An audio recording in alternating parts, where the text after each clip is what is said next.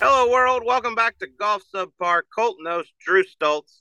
If you're watching on audio, you can obviously see I am not in the studio with the Sleazy Man. I am down at Grove 23 in Florida having a time with some of the boys. Got to play with world number 8, Justin Thomas today, reigning PGA champion.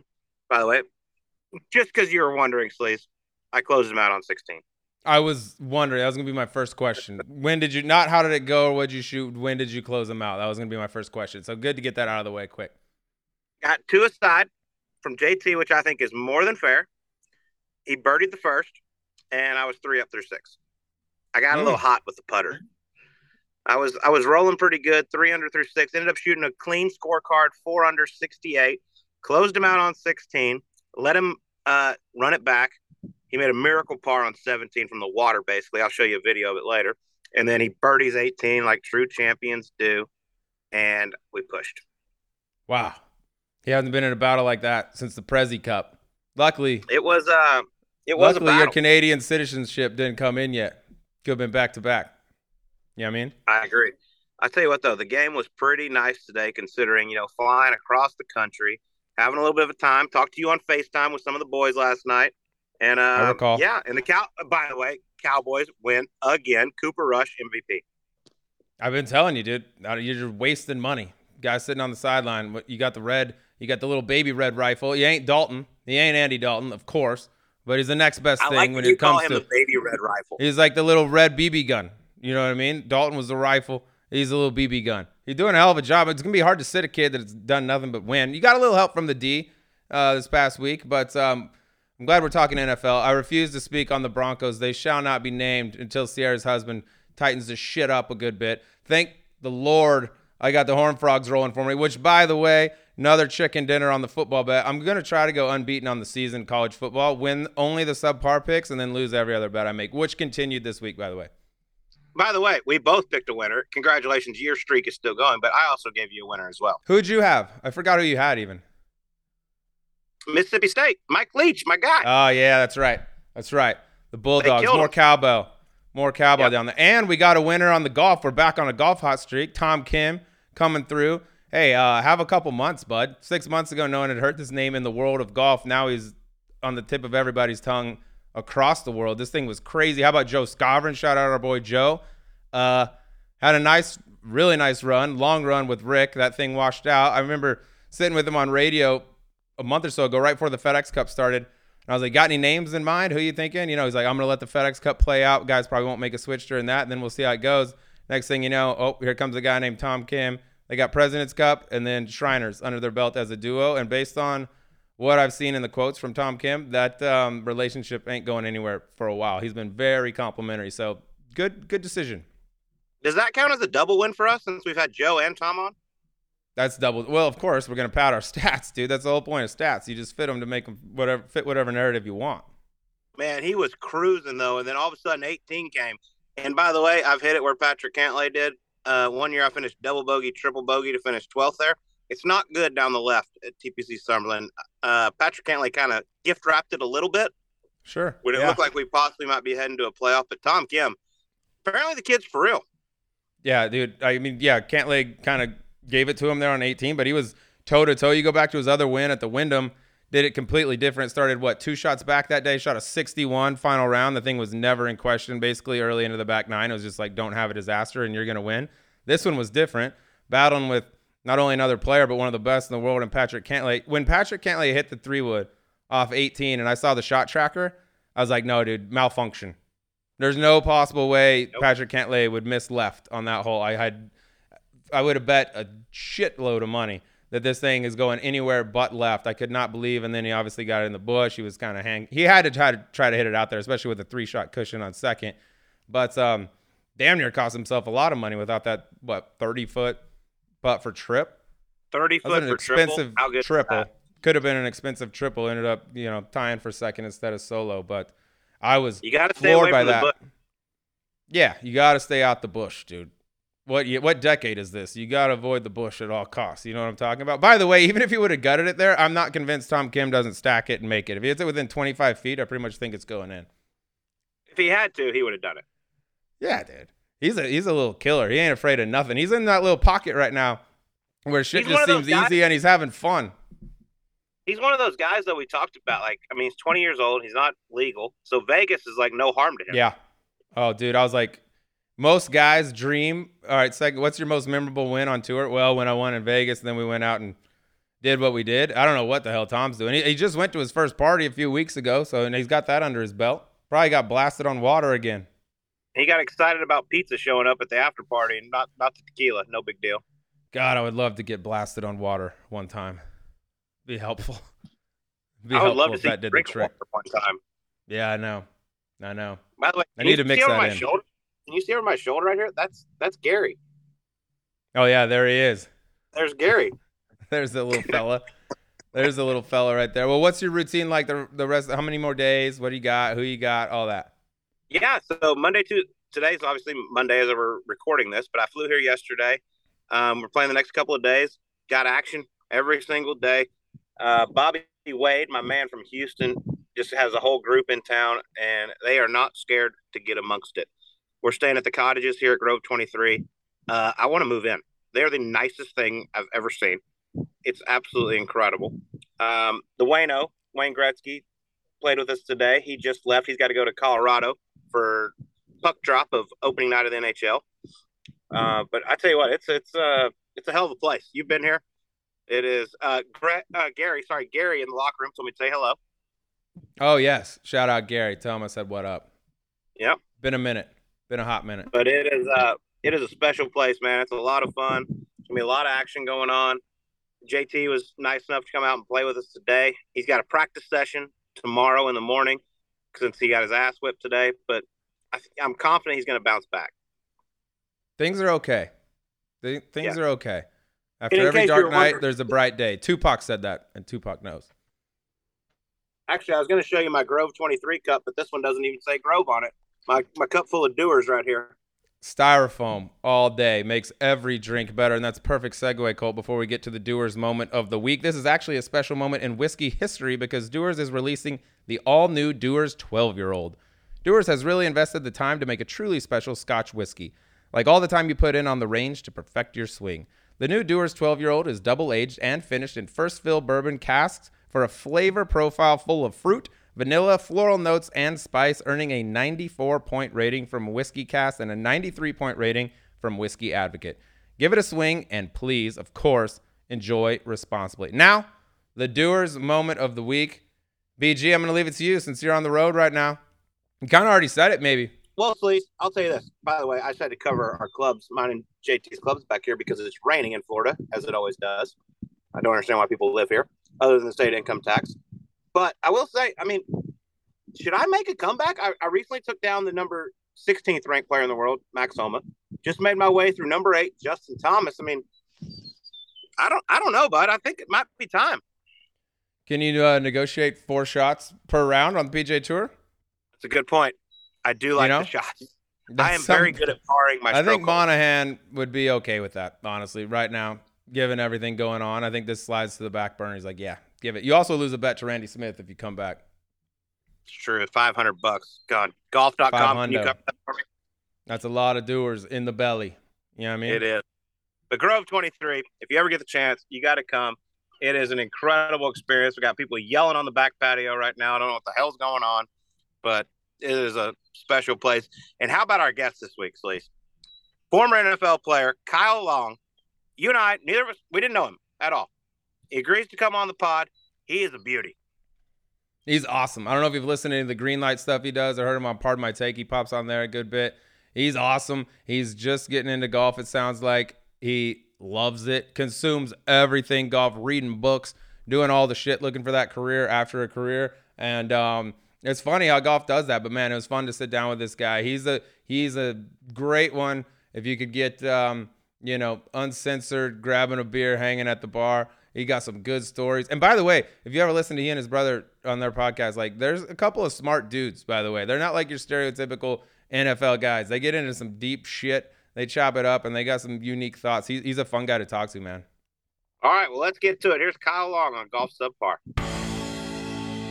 Okay, folks, this one's going to be a fun one here because we're a couple of golf dudes that love talking about football, and we got an actual football dude who loves talking about some golf. He's a 3-time Pro Bowler with the Chicago Bears. We got Kyle Long. What's up, Kyle? How you guys doing? Thanks for having me. Good, man. Thanks for coming, dude. By the way, you just let me know you're fresh off the range, early morning session out in Virginia. How'd it go this morning? It went well. It gets hot out here, so if you can sneak out in the morning after the baby wakes up, after you get a little cuddle time in, and maybe do some dishes or something, then you can sneak out and get like an hour out there. I worked some wedges and I putt a little bit, but they had just punched Birdwood is where I went today. That's where UVA plays, and they had just punched their practice green. They have like a really beautiful practice green, and it was a beach. So I just picked it up from there and went to the short game area, and that's really where I've been told most of the shots happen. So I'm practicing a lot there and getting a feel for my 90. I call it a 90-degree swing, where I'm picking it up to my hip essentially and just letting gravity happen and praying to God that I'm athlete enough to have my hands figure it out on the way through. But it's been fun, man. It's a fun journey, as you guys know, and it's just as frustrating as anything else in life. I'm married just over a year. I have a 5-month-old daughter, nearly 5-month-old daughter, and the game of golf is new to me, like 4 years, and I'm really taking it seriously now. And there's nothing in life that makes me more frustrated than golf, but there's also nothing in life that makes me get out of bed at 5 a.m. on vacation to sneak in around before everybody else is awake. And then I'll bring everybody breakfast home, but that's the beauty of golf. Yeah, you're all in. I mean, you got this bug. I looked at your Instagram. I mean, basically every single picture on there is a golf swing of yours. Yeah, and I scroll down like 3 times and I click and I say, God, that's such a terrible move, but I'm not going to be the guy that deletes it. I'm going to keep everything up. I'm going to own my move. And one day, hopefully I can look back and say, look, if you go and you show up enough and you keep working at something with intent, the way that we're designed as humans is like, we're going to figure stuff out if we stick to it. And that's the story of our species, and golf is challenging that evolution now. So for all of us. Yeah, you're an official golfer. You say you love it, but it's also the thing that drives you the most crazy in the whole world. So you're an official golfer right now. You said you got into it 4 years ago. What caused you to get into it? Because that's pretty late by like golf standards, right? And it's hard the later you get. What caused you to get into it? Yeah, I remember I was turning 30, and I went out to play with some buddies of mine in spring ball. And it was the first spring in like 3 years that I had been healthy enough to go play golf with some of the guys. And they were all really good. Matt Slauson, offensive lineman, played at Nebraska and the Bears. Big, tatted up, burly dude. He looks like every biker from like a comedy movie that's working like the door at a biker bar. And he's got tremendous. He looks like Belly Corda out there. He's like a big fat Belly tempo. Corda. He's like a big fat tempo god. He has a podcast as well, but he's a big golfer. And he got me into it. And I went out there and I couldn't even get it off the tee box. I couldn't even get to the fairway, and it was embarrassing. It was humiliating. I was a guy who played baseball, guy who played football. I consider myself an athlete. Golf is the great equalizer. It is the most humbling thing that you can do. And it's why I enjoy it. It's why millions of people flock to it. Well, I'm sure you saw the clips recently of Jalen Rose trying to hit up at the Champions Tour event. He couldn't even make contact with the ball. So don't be too hard on yourself, because there's a pretty damn good athlete. Moment when I saw Jalen swing, but then I take a look in the reflection of my camera right now and I see my hairline, and then I take a look at Jalen's and I say, well, there's some things that I have that he doesn't, and there's some things that he has that I will never have.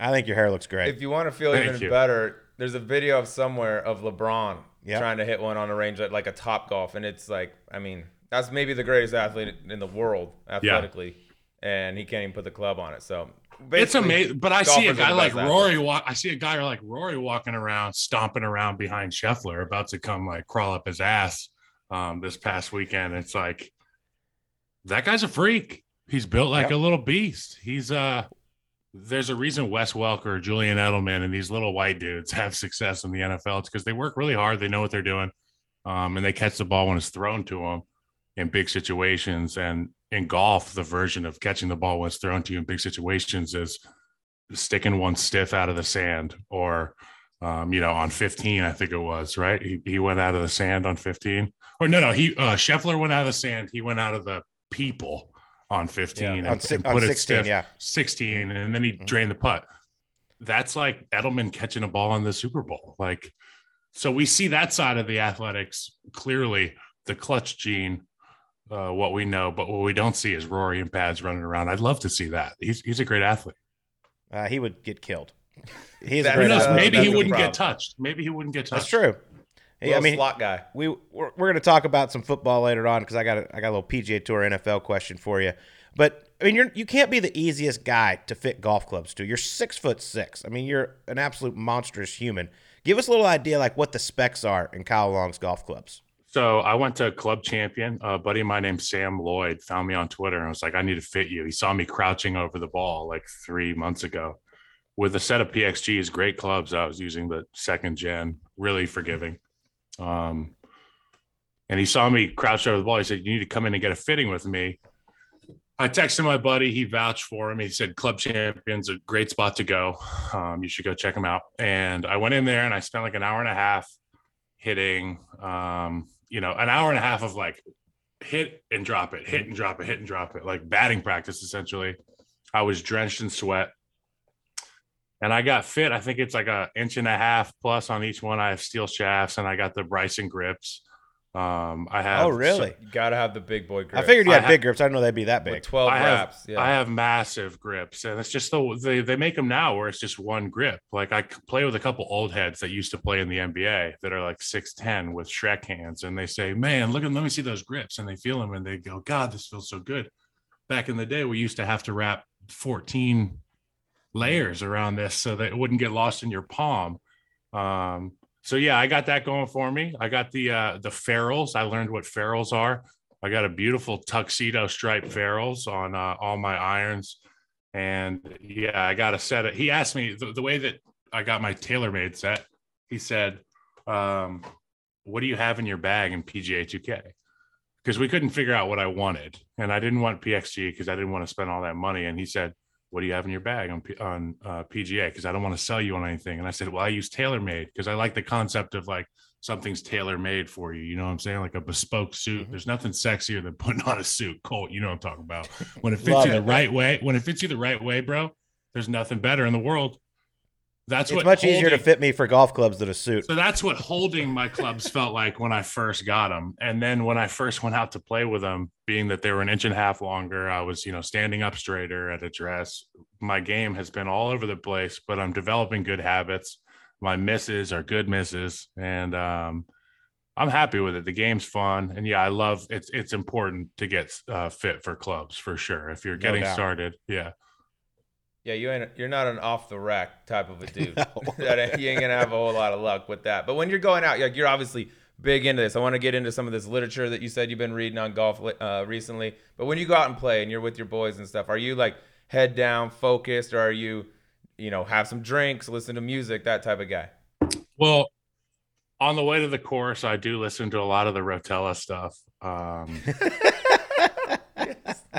love that. Golf's not a game of perfect. But that's just on the way to the course. Now, when I'm at the course, I do try to immerse myself in the round because the roots of playing are in competition, but the things we really enjoy, the side effects, the positive ones of golf are you're in nature, you're with your friends, you get some hours blocked off to yourself where you don't have to look at your cell phone and all that shit. And that's the great thing about golf. And that's what I try to immerse myself in. Now, along the way, there's going to be horrible shots. More often than not, they're going to be not pretty from me. But I love hitting the great ones. And when you do, it's like, see that golfer's in there sometimes. I've been playing recently, like the 9-hole course at Farmington Country Club where I belong in Charlottesville. And it's a beautiful course. They have a little 9-hole track. I don't bring my driver. I have a little Sunday bag. Hybrid's the biggest, 4 hybrids, the biggest club I have. And we go out and we just, sometimes we'll play 2 balls a guy. And that's the kind of style we play. It's the same guy who fit me for clubs, Sam Lloyd. I'll go play with him. And he's a really good golfer. He's like not a +1. He's a 1. And he's fun to play with. He's a really good golfer. As you guys know, when you play with somebody who's better than you, as a young guy in golf, who I am, I consider myself like a 12-year-old in the golf world.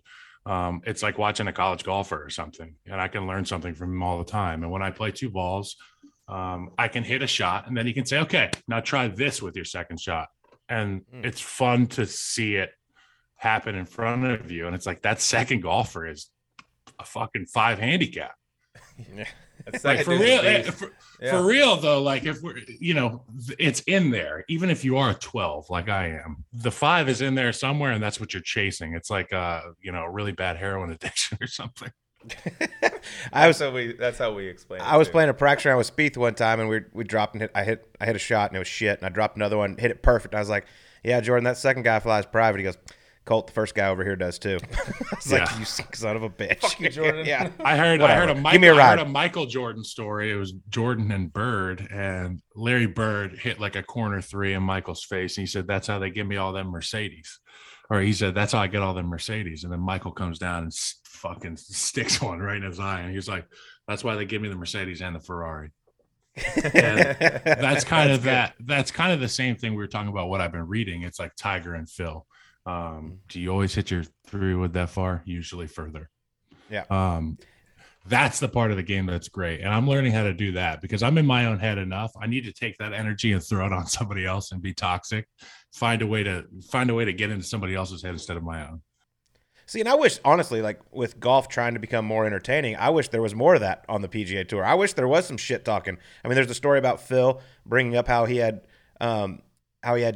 dinner with Tony Romo at Pebble Beach when Tony Romo was Tiger Woods' partner. Yes, like just to try to get in Tiger's head. And Phil played great. Hey, great having dinner with you. What he said? Great having dinner with you last night. That was Tony. great. That was so fun last night. Patting him on the back. Like I love that. Like I wish there was more of that. It would be more entertaining to watch if we could hear these guys talking shit to each other. I think Tony wanted to crawl into a hole. That's it. And I think that's like the fourth dimension in golf fandom, right? Is being able to really get into who these guys are between, on the way to 17, but in the woods up the hill behind the ropes. Like, what are they talking about back there? Because I went to the US. I've only been to one pro event, and that was the US Open at Brookline.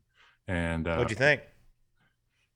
Man, it was spectacular. The one image I can't get out of my head is you could feel the focused energy at the tee boxes, even with a massive crowd around, just waiting to breathe, sneeze, fart, whatever, laugh.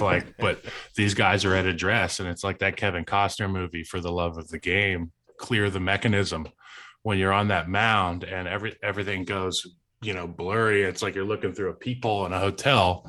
Down a hallway. It's all you're focused on is that. And that's these guys at address. And one guy in particular, long story short, was Adam Scott. And when I watched him on the left side in the first cut, address his ball, step off, address his ball, change clubs. These guys are taking their time. I get up, I hit a bad shot. I'm so embarrassed about the shot that I just hit. I'm going to get up quick, address it, and whack it, and probably going to hit another bad shot, right? That's what I need to avoid. And when you go watch the best at what they do, they're taking their time. Like, this is their time. And did you get being at that tournament, that being your first tournament, when you see these dudes hit it in real life? It's like for us when we go to a football game and we're able to get down close to the field, like, holy shit, you get an appreciation for how big these dudes are, how fast they're moving, how hard they're hitting on every play. It doesn't come across on TV. Same with golf. You just see the the shot tracer, and you're like, oh, it's straight. But when you see it in real life, everything's pure. Totally different animal. And then you're standing. I'm standing back behind the tee box, looking down the barrel of a long par 4. Not one of these dog legs either way. You know the type, straight away, long par 4, protected either side, maybe some natural boundaries on the right. And I'm like, Jesus, what do I even hit here? I'm probably hitting in my mind, I was like, I got to hit a 6-iron here, and then another 6-iron, and then make a 2-putt. But these guys get up. Some of them hit driver, some of them hit 3-wood. There's water on the right. There's, sand on the left. And it looks like a mile long, and they're all within 20 yards of one another at varying distances in terms of length. But it's incredible the spread of the balls. And you sit in one spot and you watch a couple groupings or come through. They're all in the same area. They all have different ways to get there in terms of the way their ball flies. And I wish we need to invent something where you can wear like a goggle while you're at a tournament, and it can give you the shot tracer, like an overlay. I think that would make be my sick. job a lot easier. Yeah. I would never lose the ball in the sky and say it's right down the middle when it's actually in It's the fucking bunker. You wouldn't have to rely on Skippy, who was sitting over there smoking his weed pen, who's like, I think the ball Yeah. landed over here, man. Yeah. Yeah. I listen to anyone out there. But are you all in on the weekends? Like you're watching every bit of golf you can? Or No, is it well, something you'd rather be playing? I don't watch as much as I should. Obviously, watching live was really cool. I'm going to start watching more. When I was watching, I follow Max. Obviously, everybody loves Max, but I had an opportunity to play with Max and Joe in Scottsdale this past spring, and it was a great opportunity to see a really good guy, good dude who is a great player, and Joe obviously is a really good stick as well, and he's a lefty, so that was fun to watch. So I watched Max and a couple of the other guys. Cam Smith has been fun to watch, but now he's going elsewhere. He's still going to be watchable. Like I said, Rory, obviously the good ones, I like to focus on the really good ones, but I don't keep up with week to week. And with football starting here, I'm going to be watching nothing but the pigskin stuff. Yeah. I'm with you on I that. don't blame you. By the way, Max, you should probably copy that tempo if you're looking for That's a a tempo good one catch. to emulate if you're trying to get right. He's great. He's pretty awesome. We got the scouting report on that round, actually, from Max and Joe, talking about your game. Said you're one of the greatest 4-iron players in the history of the world. The driver doesn't come out of the bag a whole lot, but that 4-iron, they said you were Hogan-esque. They are good guys. And that's why I sing their praises every opportunity I have. And, I really look forward to playing, potentially with great players like yourselves. And I want to see you guys go at it in terms of the impressive. The chirping. Like Max, I like way the chirp. shittier. I like the chirping. That's really like, if you're a good chirp and you're a good hang, like, let's go play golf. If you're not going to get frustrated, that's what I tell guys when they're like, so you golf, would you ever play with me? And I'm like, hey, do you make a time spent with me shitty? That's really the question, right? Like, That's That's good. a good question. Yeah. I actually was with Max yesterday, and he made a hole-in-one at Whisperock. Yeah. 7-iron, just gorgeous from 209 down the hill. It got right to its peak, and it's right on line. I go, Max, I didn't really want to drink today. And this thing lands and goes right in the middle. I'm like, God damn can't turn it. down a Tough free shit, one. kid. Can't turn down a free one. No, but he's at the point now he has to give me 2 aside, so I love chirping him when I make 4 for 3 on my stroke holes, and it just pisses him off. Yeah. Okay, so one thing I got called on the other day is, so people have obviously been giving me dots. I get dot holes, strokes, and one time I said, I always say what I'm really laying. I don't say what I'm netting. And the guy got mad at me. He was like, because you're dotting, you're laying 2. I was like, no, I'm laying 3. I got a par putt coming. He was like, no, you have a birdie putt. He's like, you have Tell a that dot. guy to relax. Okay. Yeah, I've never heard anyone say the net. You say Also- I'm laying 3, I get a pop. Another thing that happened today, I wanted to clear the air about this, and I almost recorded a video in my car, but it's like I'm at the range today, and there's a guy in t-shirt and shorts, probably like 50, old athlete. He only has a driver with him. He's got 2 gloves on, and he has like a small bucket of balls probably. And he is going through this bucket of balls so fast, and the balls are coming whizzing right by me. I'm standing like three lanes away from him, essentially. And he runs out of balls, and I have a large bucket halfway done. And I look at him and I say, take some of these, man. I'm taking my time. I got somewhere to be here shortly anyway. I'm not going to finish these. He goes, oh, thanks, man. I really appreciate it.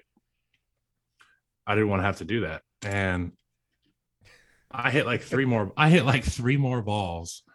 And the guy sprints over in the middle of my backswing. He goes, getting 3 more. And he 2-hand scoops out of my bucket like a grown man. It was just me and him at the range. And these are the only balls on the range. The guy comes over, 2-hand scoops, and I hit it. I step off, and I'm like, you got it, man. Like, I wasn't being like malignant with my words at all. I was like, hey, man, you got it. I was so chilling in the moment. Like I said, you can, like, if you're on a golf course, anything could happen, and you better be happy. You just better be happy. Nothing like a morning range session where you just hit 100 drivers. That's a ballsy dude Jesus. to steal a bunch of balls from. He was a Kyle. big guy. I'll give it to him. Maybe he had that hands. big. He ain't as big as you. He ain't that big. He ain't big enough. That's when you got to get out there if you're him and run and grab some of the short wedges that people hit to warm up and take your life into your own hands. Like, how bad do you want to hit 3 more shots? I do like getting to know guys that are from different generations, and that's one thing I appreciate about golf is I get to go out and play with guys who I've never met. Like I'm started belonging to this country club, and they want you to play with members, so they try to set you up with rounds with people. And I meet folks, and I'm from this town. I meet folks that I didn't know in a small town, and it's cool that they're in different types of businesses. And I was in the NFL. I don't know shit about finance. I don't know anything about my taxes. I don't know anything about who does my insurance or whatever. These guys can teach you a lot. These guys and gals that you meet at golf courses, because there's a reason that they can, afford to be out there every Thursday and Friday and Saturday. And there's a reason maybe Trish is there every 10 a.m. on every Tuesday practicing, because, she might run her own business. You could learn something from her. And that's the way I've been treating a lot of these rounds. Not like I'm trying to take something from golf in a bad way, but it's a good way to keep you involved, and it's a good social thing too. And also for work, I guess people like to play golf, even the bosses at my job. So that's been a lot of fun. Everyone likes to play golf. You meet a lot of very interesting people. But I got to question one thing you've done, because you told me you recently introduced your wife to the game, and that's a very bold play, my friend. Kyle. Careful, bud. You know what? I got a really good one, and I think I'm making this move. I'm sacrificing myself and my freedoms as a man, because we just had a daughter. And I know that the second guy that I play with, usually I told you he's a 5 handicap. I think my daughter she's got scratch in her. And if my wife is on board before she's like, 3 years old with golf, and she can be part of this journey, I might have to go, Captain Insano and just, have this girl in the high chair hitting wedges like Mr. Woods, like Earl did it. I just read Richard or whatever. Yeah. That book, Earl Woods, being, Tiger was what? Not even a year old, and he's sitting in the high chair watching him in the garage. I want my wife to be on board with that. When I start to go a little sideways as a dad, that's my thinking. I'm thinking down the road. See, in my opinion, it's just that's my alone time. That's your sanctuary. That's this where I is get like away. my zen spot where, like, all right, there's no babies crying, no nothing. This is just get away, have some pops. There's adult men the crying. Fellas. Yeah, sometimes there's some men crying. She lets me get away, so that's good. I mean, I do. We work hard, we play hard. You guys know how it goes. I mean, there's a lot more that goes into this than just showing up and turning on the camera. You guys work really hard over at Subpar, and you got to put out a product every week. And, with what I do with the Sunday show, and my brother and I have a podcast. Check out Greenlight Pod. We talk everything, NFL, everything like that. Chris is a really bright dude, and a lot of fun to listen to. But, everybody works hard. And if you have something you enjoy, you can't tell me no. I mean, you can't tell me no. If I really am enjoying something and you love me, if you love them, let them leave. What is the saying? What the hell do they say? If you love it, let it go. If you love it, let it go. And if it comes back, then it's love or some shit like that. That's golf, baby. It's just 4 hours. We're big hours. Readers over here. It's We're just big 4 hours. guys. Let me go. Come on. That's fair. What got you? You mentioned your podcast and your Sunday show. What got you into the NASCAR? The NASCAR stuff just kind of happened organically as a hobby. Growing up in Central Virginia, people really like either 24 or they really like 3. And there was a lot of the kids pissing on the numbers on the back of the cars. You guys know the bumper stickers. I liked 3, and I still do. Austin Dillon, shout out Austin Dillon. He won at Daytona, going to be in the playoffs. Paul Swan and I did a podcast, or essentially a YouTube show for NASCAR last year. Paul Swan, who is he's really high up in the AD3 pit crew. We did a podcast last year, essentially covering the week to week off the track stuff for these drivers. It was a lot of fun. And I mean, I do iRacing behind me. I have my racing simulator, and I do everything from, 24-hour GT3 races and NASCAR, Formula One, all that stuff. And it's fun to do. Yeah, you got your foot in a lot of different things here. I want to go back to you said on your Twitter, you're like, I've been digging into golf literature, right? I want to give me some of the books. I believe one of the ones that you've read was the Shipnuck book. Don't say his name. On Phil. Don't say his name. He who shan't be named. Book on Phil. He's like Bruno. Give me, because Colt and I haven't read it. We're not big readers, but give us the breakdown on that book. Was it a smear on Phil, or did you come away liking Phil more? What it was, those roasts that they do where they bring all the top people from the late night Comedy Central and they bring them in and they roast their buddies. And love those. It's kind of and you walk away going, man, he either wore it well or they didn't wear it well. I didn't get to see Phil's reaction to the book, but it was a phenomenal read for a guy who has never read anything about golf. And I had just read the Tiger book with the Armin Katayan book, and that was fascinating. And to go to Phil, they were just like polar opposites, but they're both, sharks in their own way. They called him Fig Jam, which is fuck, I'm good, just ask me. And there's so many guys that we know as Fig Jams without calling them Fig Jams. Like that's a great way to put your finger on something. I really like what they did there. The stories, man, it's all about the stories. And a lot of it was pre-cell phone stuff. A lot of it was pre-internet. I get to hear about that era from my dad, who played from 81 to 95, which was like the heyday, like the last bastion of privacy for pro athletes, really. And to get to have a look at that. And then, Phil being at ASU, wild. Just being so good. Some of the guys he played with, the gambling. I'm not a gambler, so some of these numbers are astronomical, and I'm not a golfer, so some of these numbers are astronomical. Whether you're a gambler or not, they're astronomical. Yeah, I don't. If you bleed blood, they're astronomical. And like some of the shady characters, the involvement with shady characters, it's wild. And I'm not even gonna get into the live stuff, and I'm not against talking about that, but that's just a chapter, bro. That's like the live stuff is just like a chapter in the book. I would definitely read it. Let me ask you this: if you're Phil and you read that book, would you come away pissed, like this paints me in a bad light, or would you be like, that was fair and that was actually like pretty, on my side? Well, Phil did have some openings along the journey to speak with Alan by Alan's accounts, and Phil gave him some, his 2 cents every once in a while when asked a question, but Alan had a book that he was writing. And I think Phil wasn't blindsided by it. Hopefully he wasn't too taken aback by it, because the shit is already public. It's just like a deeper dive into it. You know what I'm saying? There's nothing that was groundbreaking, but it was just detailed. And it gave guys like me a vision of what Phil was really like behind that charming smile and that beautiful swing. Yeah, I actually heard it was very fair. Yeah, I mean, it wasn't unauthorized. Like a smear job. The thing that bothered me was the unauthorized biography. Like, I liked it. It was kind of like, punk edgy on the cut. They crossed it out unauthorized. I was like, hey, you know what? I like it. I think after airing the quotes that got him in trouble in February, he could write the most glowing book in history about Phil, and he ain't gonna like it. That's right. But you brought up your dad. I want to go back to that because obviously, growing up, watching him play football, what was that like? Him, like when you started to take football seriously, was there like extra pressure on you and your brother to be great considering who your dad was? Yeah, I mean, when I was 5, he retired and he had won a Super Bowl, obviously, and in LA. I mean, I can only imagine what the hell that was like. That's like Homo winning, in LA.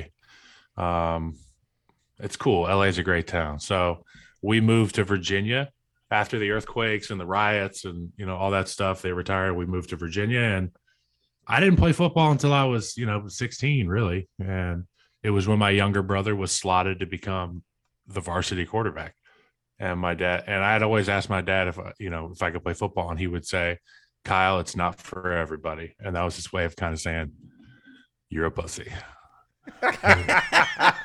That's great. As your 6'6" fucking and truck. I'm a nice kid. I'm friendly. Like, I consider myself a kid. I've referred to myself as a 12-year-old multiple times this conversation, but like, that's just the reality of it. Like, and Dad saw that. And what he didn't see was a guy who was really loyal and protective of his family. And when I came to the football team as a sophomore, my younger brother was a freshman starter. It was like, the string orchestra started playing, and it just made sense. Like things worked. And the same thing with baseball, honestly. But there was some things that I could channel in football that I couldn't in baseball. And getting to chuck people around and have fun out there was a great time. And yeah, there was a tremendous amount of pressure.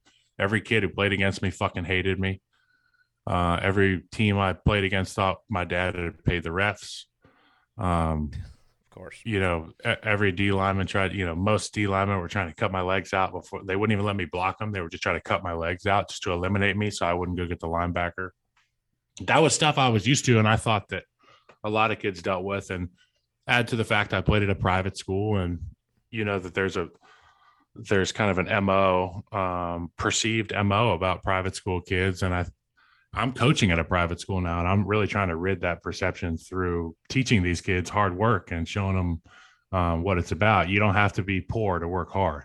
You know what I'm saying? You don't have to be, from a single parent home to experience any type of struggle. You know what I'm saying? Like, everybody starts on different playing fields, and it's all about what you put in to figure out where you end up. And that's kind of the mindset I had to keep. And I listened to a lot of Lil Wayne mixtapes in high school, and I was trying to keep it gangster. You know what I'm saying? I was breaking down some lyrics for my wife earlier from a Lil Wayne song from his heyday. I forget which one was it. You remember it? I forget which one it was. Okay. He said, make him feel the Escalade, put his feet in the blades. You remember that one? Okay. I'm the heat and the blaze. He's like, yeah. You know what I'm talking about. But that was the stuff that I had to listen to because I saw my brother listening to it. And, kids called us Richie Rich and all that. Howie's kids, sperm of Howie, you name it. Like, every article about us as athletes started with the son of Howie, yada, yada, yada. Yeah. That was a chip on our shoulder. We used it. And, 15, 16 years later, we're hanging out and we're playing golf. And Chris lives at the golf course, and fuck those kids. Fuck them kids. Yeah, it worked out all right for both of you were a beast, like, baseball player, drafted out of high school. That's what you actually went to Florida State to do, right? Was you were a pitcher? Yeah, I went to Florida State, and then I forgot about everything that I just told you guys, and I ended up rarely going to class and partying all the time. And it was my first time away from home. I shouldn't have gone that far away to school, but I don't have regrets about it because I got a DUI and I went out west. I got clean and went to junior college for 2 years. So a guy who got drafted essentially would have been drafted 2 sports, pretty much high school, ends up in junior college on the West Coast. I don't know anybody. I'm working at a Jack's Surfboards in Newport Beach, making minimum wage. And I think I got fired like my 3rd month because I was smoking too many cigarettes out front. And they were like, this is like a business, Kyle. Like, you can't do that. So they told me to leave. And that's when I went and played football at junior college. And yeah, Mark McElroy was my coach. He was like, will you show up to practice? I said, yes. And, the rest is history. I played 2 years there. And then Chip Kelly offered me to play at Oregon. I rode the bench until week 10. Somebody got hurt. I came in, played well enough to get an invite to the Senior Bowl. And I played well enough there against some really stiff competition. SEC guys, it was my first opportunity to play against the guys from the SEC who are like, I would imagine it's like being a U.S. player and getting your first opportunity to play against guys from across the pond. Like, that they play the same game, but it's a different style and they have yada, yada, yada. I went down to the Senior Bowl and I just kind of went Batman on some guys, and it worked out well. And the Bears drafted me in the first round, and everybody said it was a stretch because of my dad. And then again, I found myself in that cycle of thinking where it's like, oh yes, fuck them. Like, I want to read everything, like I'll read everything. And I did. And, I went Pro Bowl rookie, all pro 2nd year, Pro Bowl 3rd year at tackle. I switched positions, and then I got hurt. I got rolled up on 3 years in a row. Now I got metal in my neck, in my leg. I've got a reconstructed right ankle. I've got 2 torn labrums. Each shoulder is torn. And then I have the Tommy John tear. I haven't fixed it yet, but I can play golf and I can walk 18 holes. And sometimes I can walk 36. And my wife lets me. And I love golf. And you guys get it. Yeah, you're perfect. Just God, if you get that Tommy John, you might be throwing 100 right now too. Might not be. Don't talk. I'm just dumb enough to try it. So just shut up. Yeah.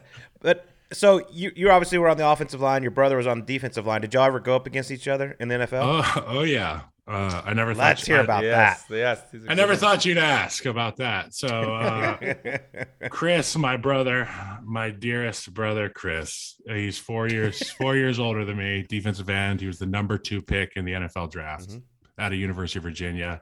Highly educated, Grammy nominated, whatever the fuck Kanye said. He's got it everything. Okay, so Chris was everybody's All-American. I went to high school pretty much in his shadow. We ended up going to the league different times. Obviously, he was on the Rams. He, 80 sacks in the NFL. He had double-digit sacks 4 times, I want to say. Never made a Pro Bowl, and in large part that's due to the market. I know the PGA just had a change in the salaries and popularity and all that kind of shit, and some guys have issue with that, as they well should. Same kind of issue my brother should have with Pro Bowl voting, because he's a Pro Bowler in my book. He was a better player for longer in the league than I was. And he's got 2 Super Bowls. Hard to beat that for me. But we played against each other my rookie year. We were in St. Louis. It was a Thursday game on Thanksgiving. And my entire family was there because my dad does Fox NFL Sunday, and he was able to be there. And bunch of family in town, bunch of friends. And William Hayes, Chris's best buddy on the D line on the Rams, finds me after an interception and hits me late. So I chase him 30 yards down the field, and I get him on the ground, and I start giving him the business.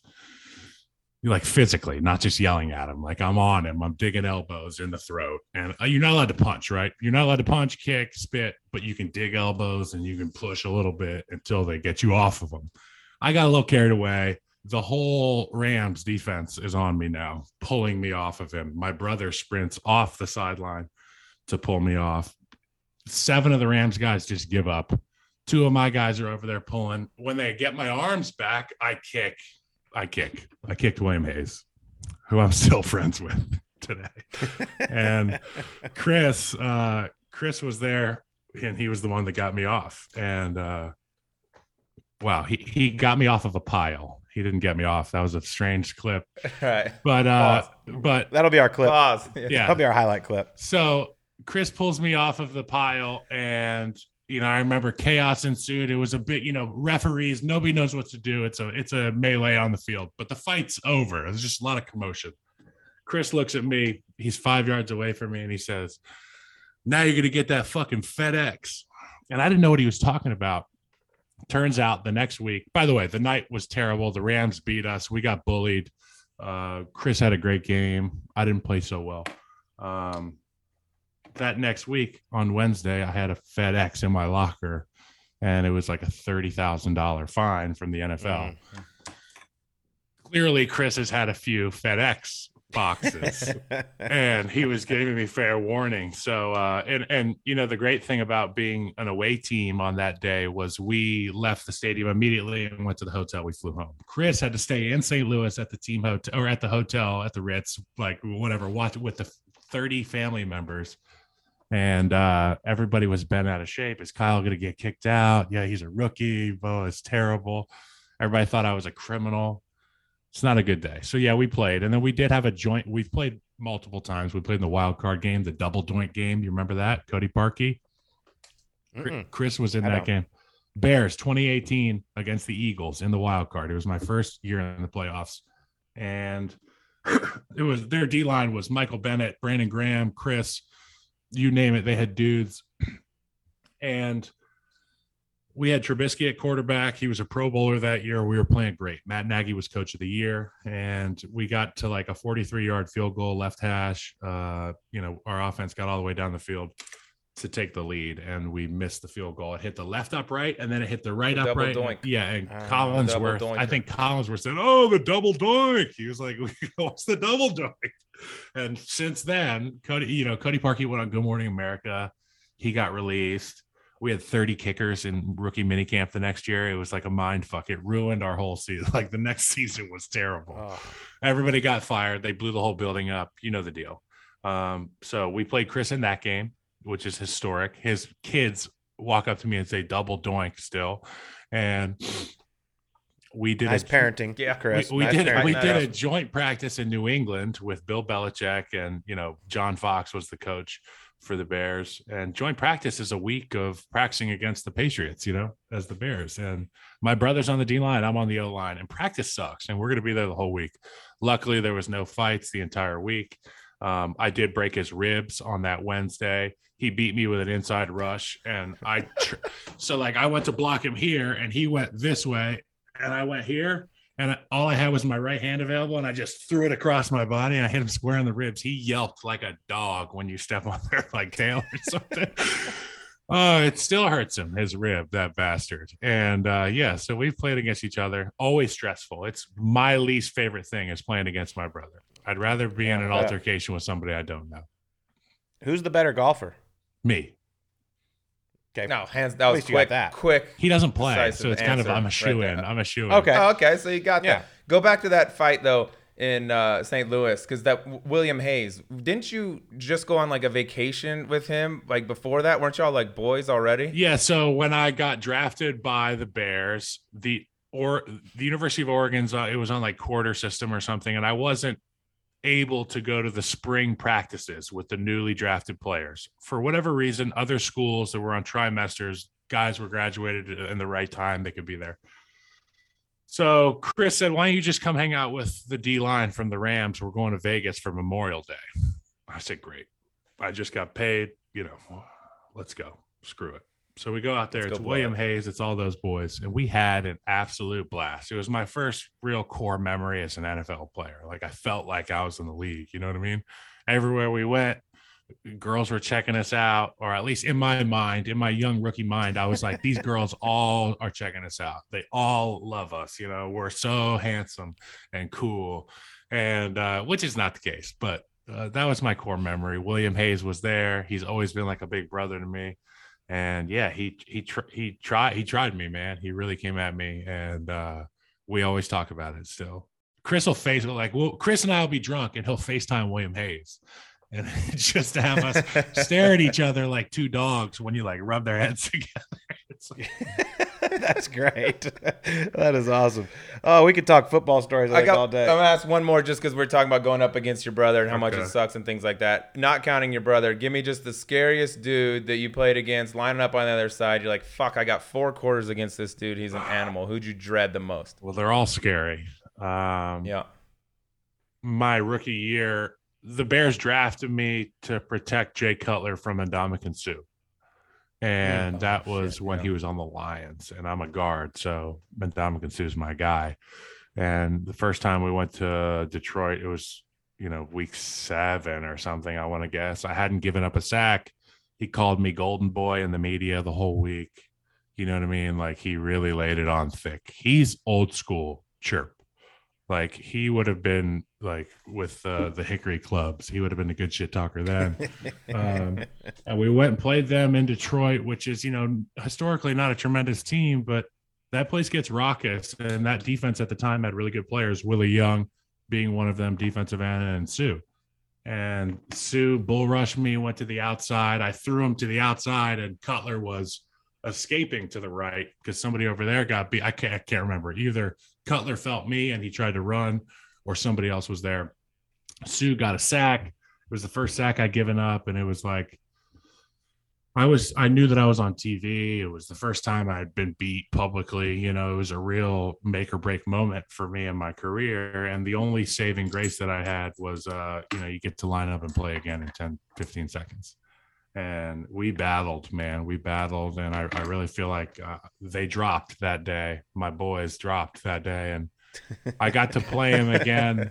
I got to play him again at Soldier Field, 6 weeks later, and I fared better that game. And it was really a UFC fight. You know what I mean? You watch some of these fights, and you're like, my God, these guys are never going to go down. They're just beating the shit out of each other. It was like that. And at the end of it, when the final whistle blew, it was like, I respect you, you respect me. No words were said. I still haven't talked to Suh. I mean, I saw him at the Pro Bowl that year, actually. My locker was right next to him for practice. Still didn't talk to me. He kind of gave me the, he knew me. He knew me, though. Yeah. He fucking knew me.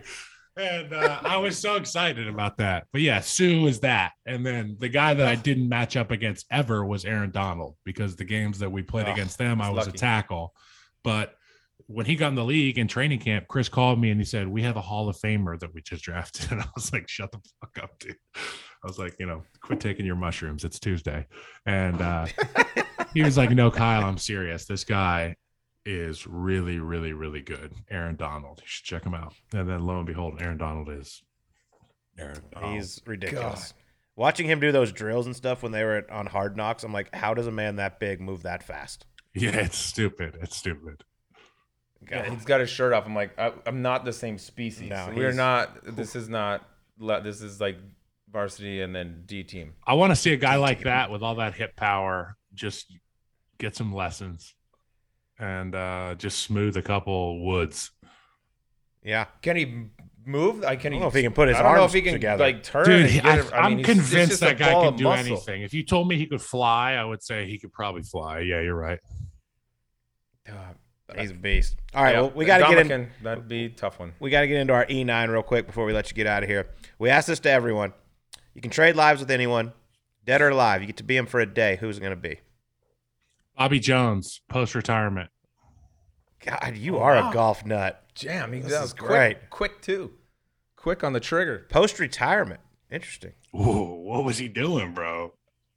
Yeah, that was before Twitter and all that. He too. was definitely getting more money off. He had the Bobby Jones live tour, the non-blood money, big money. He was because he took his earnings and then he just created an underground like backdoor poker game between all these guys. That's what I'm convinced of. I love this. Bobby Jones post retirement. It's called All right. fan fiction. That's what I'm doing right now. Okay, fan fiction. I like that. All right, I've been told that you're a big drinker of John Daly's on the golf course, and everywhere you go, you give a ranking like which course got the best John Daly's. Give me the Kyle Long best John Daly's in the country. So ranking breakdown. the best, I had a Yellowstone John Daly, and I don't know what was in it. It was at the Yellowstone Club, and that was phenomenal. That was special. Now I'll give a special nod to Montana because I'm a summer resident there. The number 2 one, which is usually number 1, is Birdwood golf course at the Boar's Head Inn, is like stupid. All their drinks are delicious. The transfusion there is phenomenal, but the Daily is like a fastball. You can call it and it hits every time. What do you think makes it a great John Daly? Is there something secret in there that we don't know about? the ratio. I don't want it to be too, because if it's too strong, you're reminded of what you're doing. Fair. Yeah, And if it's stealth too drink. light, you can always get another one. Touche. Yeah, it's like a lag. All right, it's like a lag putt with booze. All right, Anything at Yellowstone, I gotta think has got to be the best. it's pretty good. Yeah. You can go hang out with Faldo in Montana in the summer. He'll give you some lessons. Yeah, I want to go up to Get you some Banff squares. with Elvie. I want to go talk to Elvie up there in the Canadian Rockies. Yeah. Okay. See a moose. See a moose. All right, next one. You come to a long line at a crowded Chicago bar or restaurant. Who has a better chance of getting to skip the line and let in? A star player for the Bears or the Cubs? Depends on their record, but I'm gonna say a star player on the Bears. Okay. Cubs are a pretty big deal as well. I mean, Where'd Chicago's they a get very going? passionate sports city. They love all Yeah, the but if the doorman is wearing a White Sox hat, Good yeah, point. they split Good town. point. Good point. Tough shit. Go to the back. it depends on which team the Bear threw the first pitch out for. Okay. You know, like there's Gotcha. layers to this shit. Chicago's, it's like Yeah. it's complicated. It's like House of Cards, bro. Maybe the dude's from Detroit. You never know. Yeah. You know. Okay. I like it. All right. You mentioned him earlier. I need to know this. In your opinion, where is Jay Cutler more elite, as a quarterback or on reality TV? I would have to say on reality TV because He was a beast. you can't replicate what he does and his personality, and that's really how he wakes up and is. He's just that way, and I love to annoy Jay, man. He's so much fun, and on the football field he's serious, and it takes away from the way people feel about him because he doesn't want to go talk to the press after a game, win or loss. Like, he doesn't want to fucking talk to the press. But when you get him out there in a reality TV setting, he doesn't feel the same type of pressure to perform and carry a team. He can just be himself, and he is elite. at being Jay Cutler. Nobody's better at being themselves than Jay Cutler. He was whatever the show with Kristen was. He was unreal. Yeah. He needs another one. Just follow Jay around. I don't give a shit who else is on it. Just follow him around. Let me see what he does. I was mesmerized by him. You got to get him on. He does pods now. He's got a great studio. Let's get him. Let's get him. Yeah. We'll lean on you for that. Is he a golfer at all? No, He but plays. he played in is Colorado a a little. freak athlete. Like Yeah. silly. Pick up anything and do it type. And he's explosive. Jump out of the gym explosive. He's a quarterback. Yeah. All right. Well, you mentioned you would like to see Rory with some pads on, so I'm going to throw this at you. You can pick. I need you to pick one offensive player and one defensive player out of the current pool of PGA Tour players. Who are you going to take? I'm going to put Tony Finau at tight end, Okay. and I'm going to put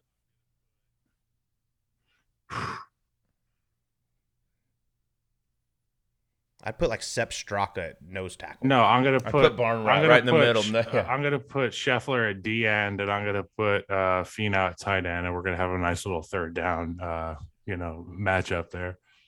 Okay. Have some length. I like it. Some length. Yeah, Scheffler. All right. I put Rory in the slot, and I'd probably put Max somewhere out there. Although, like he's got that jaunt about him when he walks. I don't know if he's a good sprinter. He walks like someone got the cool knocked out of him. Yeah. Yeah. It's all right, where am I here? All right, here we go. Here's one you probably also saw coming. But as a man, where do you feel most vulnerable? On a hole where you are forced to hit driver off the tee and you got trouble on both sides, or Instagram Live in Club Dub? Oof. I would say I probably panic more on the tee box where you have to clear 280 because that's like the cutoff for my 4 hybrid. I go from 4 hybrid to driver. I don't have anything between yet. So that's fear inducing. Now, everybody has a penis, right? Everybody's been naked. Everybody's been naked in a locker room. Now, my guy Tariq Cohen, good homie of mine. I still talk to him. He made a lapse in judgment as a young player, and we have 5 minutes in the locker room after the 1-2-3 team. We have 5 minutes before there's any media allowed, right? So a veteran says, "I'm going to get my towel and go to the bathroom and go take a shower." And get out of here and get on the bus and go do whatever it is that grown folks do after they get off work. Tariq wants to dance. So now things happen. But I will say the air conditioning worked tremendously well in the Washington football team locker room. The compression shorts did compress. Everything was working as planned. Way to go, team. Beautiful. At least it wasn't a December game. Could have been a little, It's December in that locker room, bud. Don't you forget it. All right. I don't know what all golf courses you've played, but let's just say you got one last round to play. Where's it going to be? Like if I find out that I got till tomorrow. Yep. This is it. I'm going to go to the Polson Bay Golf Course. It's a municipal course on Flathead Lake in Montana where I played my first round ever. It's where I play every day in the summer with my family or my younger brother, Howie. And that'll be it. Okay. Montana. Didn't think that was going to be the answer, but good spot to has be. a great though. meeting. Yep. Very good spot to be. All right, I'm very interested in this next question, Kyle, because as a former Chicago Bear with a smooth dome, right, up top, I need your opinion. Brian Urlacher, hero or traitor to the bald, beautiful men of Chicago after the hair transplant? He is a traitor, but then when you realize how many billboards there are up, you can see that he made out very well. And those billboards have been up for about like a decade, it feels like now. So he's doing all right. They're still there. So good for you, Brian, but just know that I do have some thoughts about that. I mean, God only made a few perfect heads, and he didn't put hair on any of them. Oh, there you go. That's good. There you go. That's good. All right, last one. I know you're big into nicknames. You mentioned Belly Corda earlier, which I think is fantastic. That's good. Give me some of your favorite nicknames in sports. Favorite nicknames in sports? Well, anything that Shaq had growing up, like if you just had a list of all, like, the big Aristotle and, Shactus. The big Socrates, was it, it's just funny. That stuff is funny. As a kid, my grandpa called me Tiger, had nothing to do with Tiger Woods. I think it was from an old song that he used to sing to me, maybe when I was little. My little brother broke his leg when he was 6, so he was called Peg Leg by my grandpa. I think I get this affinity for nicknames from my grandfather, and I like it in sport a lot, especially, I enjoy the coverage of the U.S. amateur stuff, Colt, and how it's like an alternative broadcast. And I think that these young amateurs and guys like myself, I don't know their names until they win the damn thing, and then. If there's something to remember somebody by, like a nickname, like if there was a thick kid out there and you called him Tiger Woods, people would remember. People remember that, like the redheaded ball boy from the Florida State Seminoles, like when Jameis was playing. Do you remember that guy? Remember the ball boy? There was a ball boy, and you'll find him when you look at this. He would sprint down the field when Jameis would. When people would tackle him, he would rip fuckers off of Jameis. He was ready to go. And they called him like, Big Red or something like that. But, that guy was famous for a bit. If you can be the catalyst for a guy by giving them a good nickname and they can just take that and go shoot 68, who knows? Maybe something starts. I'll give you a couple you like. So I was playing golf down in New Orleans with Cooper Manning. He's got a buddy, heavy set Spaniard fellow that's a good player, 2 handicap.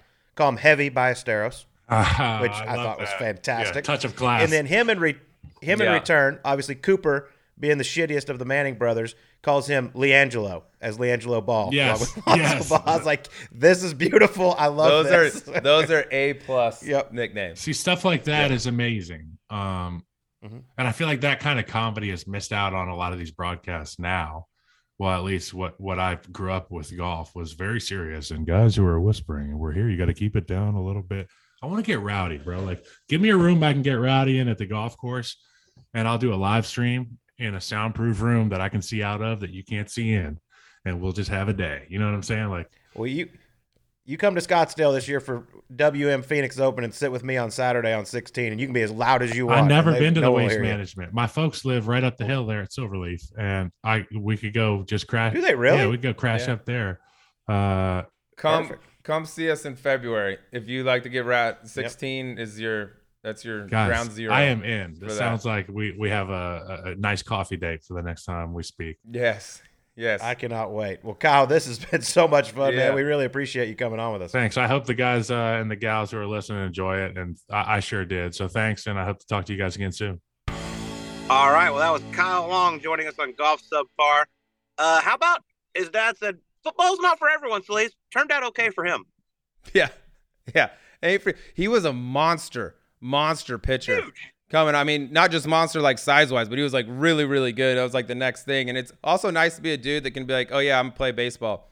Oh, that didn't work out. All right, I'll just go. Instead, I'll just go ahead and go to the NFL and have a long career in the NFL. Baseball didn't work out. Although baseball, being a pitcher, being a beast that throws heat, a big left-hander, pretty good money in that as well.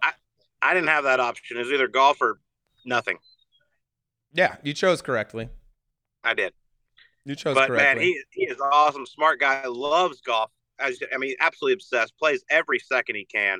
How about Brian Urlacher being a little traitor on the baldness? I'm team Kyle Long with the baldness. Yeah, I wanted to get that in there because Kyle Long, he's a guy that's embraced it. You're a guy that's embraced it. Kyle was up there in Chicago. You've been there. Dude, I don't know what year Brian got this surgery, but like, dude, the billboards are still everywhere. It's like Vegas seeing Chris Angel. I mean, it's every freaking billboard in the town. The dude's still on it. So I didn't know if, other bald people from the city of Chicago see him as the hero, as the way out, or if he's like, no, dude, you abandoned us. You had all stick together. If we had hair, it wouldn't be fair. Would not be fair. How about also, this has gotten some pub, but dude, how about this is another case of why the internet sucks ass. Win a game, you're just trying to hang out, grab a shower, get clothed up, go see your fam, have a couple pops, whatever. And dude just turns on Instagram Live, gets you back there just changing clothes. By the way, after, like you said, compression shorts, all the shit. It's just like you couldn't have caught me at a worse time, bro. Is he a grower or a shower? I don't know, but it could have been worse, dude. Some of those games up there in Chicago with that wind blowing, it could have been a December game. Could have been a December game. That would hurt the rep. But he bounced back from that thing very nicely. He's awesome. I can't wait for he's going to come out to Scottsdale. We'll play a little golf. He's posting like swings on Instagram every nonstop. 4 hours. It seems like just nonstop. Like he loves it, dude. Pretty good move too for a dude that's just an animal and just started playing golf. Yep. All right. Well, let's get to some picks for the week because I mean, if Let's you didn't stay follow hot. us last week, you're out of your mind because we both hit football. You hit golf. Tom Kim. I mean, what else do you want? We're going right now. It's money making season, baby. I'm going to lead off right now since I got the hot hand. And you know what I'm going to do, Colt? I'm going to stay hot because back-to-back ain't cheating. Tom Kim is going off 16-1, dude. 2 wins in his last 18 starts. I don't think I've done this, but I haven't picked a whole lot of winners in the last year. I mean, like I was saying earlier, I think he's just in that pocket right now where everything's easy. Like he's having fun. He's handled this, rise to fame. Seems like he's oblivious to it out there. It reminds me like a little bit of young Sergio. Like he looks like he's having fun on the golf course where everybody else looks like they're working. That didn't stick around for Sergio. He turned more into a little bit of a little sourpuss out there on the golf course. But Tom Kim just looks like everything's just stacking up right now. I mean, I'm going to ride the hot hand after President's Cup, Shriners, 16-1. Let's go back to back. You don't have to worry about it being hungover. That's good news. Exactly. That's nice too. All right. Well, I'm going to go with we're in Japan. Zozo, hometown hero, Hideki Matsuyama. Let's go, baby. Elvis Matsuyama. They show up. Dude, they show up for man Hideki over there. He's a dude. I don't know what kind of endorsement deals he's got, but they are substantial. He's going to be the man over there. How do I go against him? I mean, his first ever English interview, Gravy in the Sleeves on Sirius XM. That's true, dude. That's true. He's going to remember that for forever. It's like Masters, that interview in English. Big time deal. All right. Dark horse wise, I'm going to go to a guy who's sneaky, been playing some very good golf. Made it to the Tour Championship this past year. Also a guy, probably not going to worry about him being hungover because the guy lives in the gym. Scott Stallings. He is. He's the sneakiest, best playing player on the planet right now that nobody talks about. Dude didn't peel off any wins, but it just seems like top 10s over and over. Scott Stallings, he's going to be under the radar. It's a good dark horse. I'm going to go with the guy that I know is going to win at some point, Cole. I don't know when the hell it's going to be, but I'm going to go ahead and pick him this week and roll the dice. Cam Davis. He finished off the year last year, 5 top 20s in his last 6 starts. Actually, all 5 of those were 16th or better. A few top 10s sprinkled in there. Talent-wise, the kid's a beast. It's just getting that putter to work just a little bit, but he's going to win. He's like the prototypical modern golfer, and I think it's coming soon. I think the President's Cup playing under that, magnifying glass and that deal was a big help for him, and I'll roll it with Cam Davis. When not to step on your toes here, but when you say win, you mean win again because he did win the Rocket Mortgage. Win, win, he's going to become a guy that we expect to win and wins each year going forward. The talent is just monstrous. So you look at that golf swing and you're like, yep.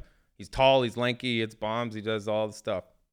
Well, that's the shit we don't know anything about. Let's talk about football, which we are experts at, obviously. Finally. We are on a fucking heater. Thank Jesus, by the way, because it's the only bets I win each week are these ones right here, and then I go into just the darkness. If you had enough discipline to just bet the games you bet on here, you'd be richer than shit. You might leave me, actually. So I know. I feel like I'm starting off hot every single week, and then it just goes to shit. And I win the first one again the next week and do the same thing. All right. This pains me because I got to take our guy Trent Rathman's school. I'm going Michigan -6.5 over Penn State. See if they can keep this thing rolling. At the Big House. Don't hate that at all. They've looked good. Defense, monstrous. I'm going to stay in the Big 12. That's my bread and butter. Going your Frogs again? Watch a lot of football. I'm not going Frogs again. I'm 2-0 on the Frogs. By the way, shout out to my boys, Clip in Kansas. 5-0 on the year. Also, more importantly, Colt, one of the only teams in the country undefeated against the spread this season. First off, that's all that matters. That is all that matters. Have not let you down if you bet Frogs at any point this season. It's a tough game this week. Okie State, favorite at home. They're good. I don't know. We're going to see how that goes. But I'm staying in the Big 12. I'm going to go Baylor, a team that I think's a little bit better than their record. They're given 3.5 at West Virginia. Weird shit happens in Morgantown. It's a different beast. It's like entering a little black hole up there. Those fans are nuts. But I think Baylor's better than they're getting credit for. I think they handle West Virginia by more than a field goal. They're given 3.5. Watch out for that hook. But I'm taking the Baylor Bears, and it pains me to pick Baylor in anything. That one makes me a little nervous because I feel like Pat McAfee might be there running around, getting the fucking crowd going nuts. It could be wild up there in Morgantown. It's wild. It's like Lubbock and Morgantown. You go there and you're like entering. It's like landing on the moon. You're like, oh, some weird shit's about to happen. Tortillas, bottles of piss, you name it, it's coming at you. All right, well, that's gonna do it for us. Sleaze, I gotta head out for an E9 here at Grove 23. Go get them, dude. Try to win. Try to win. Give us some more content. All right, I'll do my best. By the way, next week, our first guest that might hit it straighter than I do, Fred Funk, is going to join us on Golf Subpar. That's right. Funk Master Fred in the house. All right, everyone have a great week. We'll talk to you next week on Golf Subpar.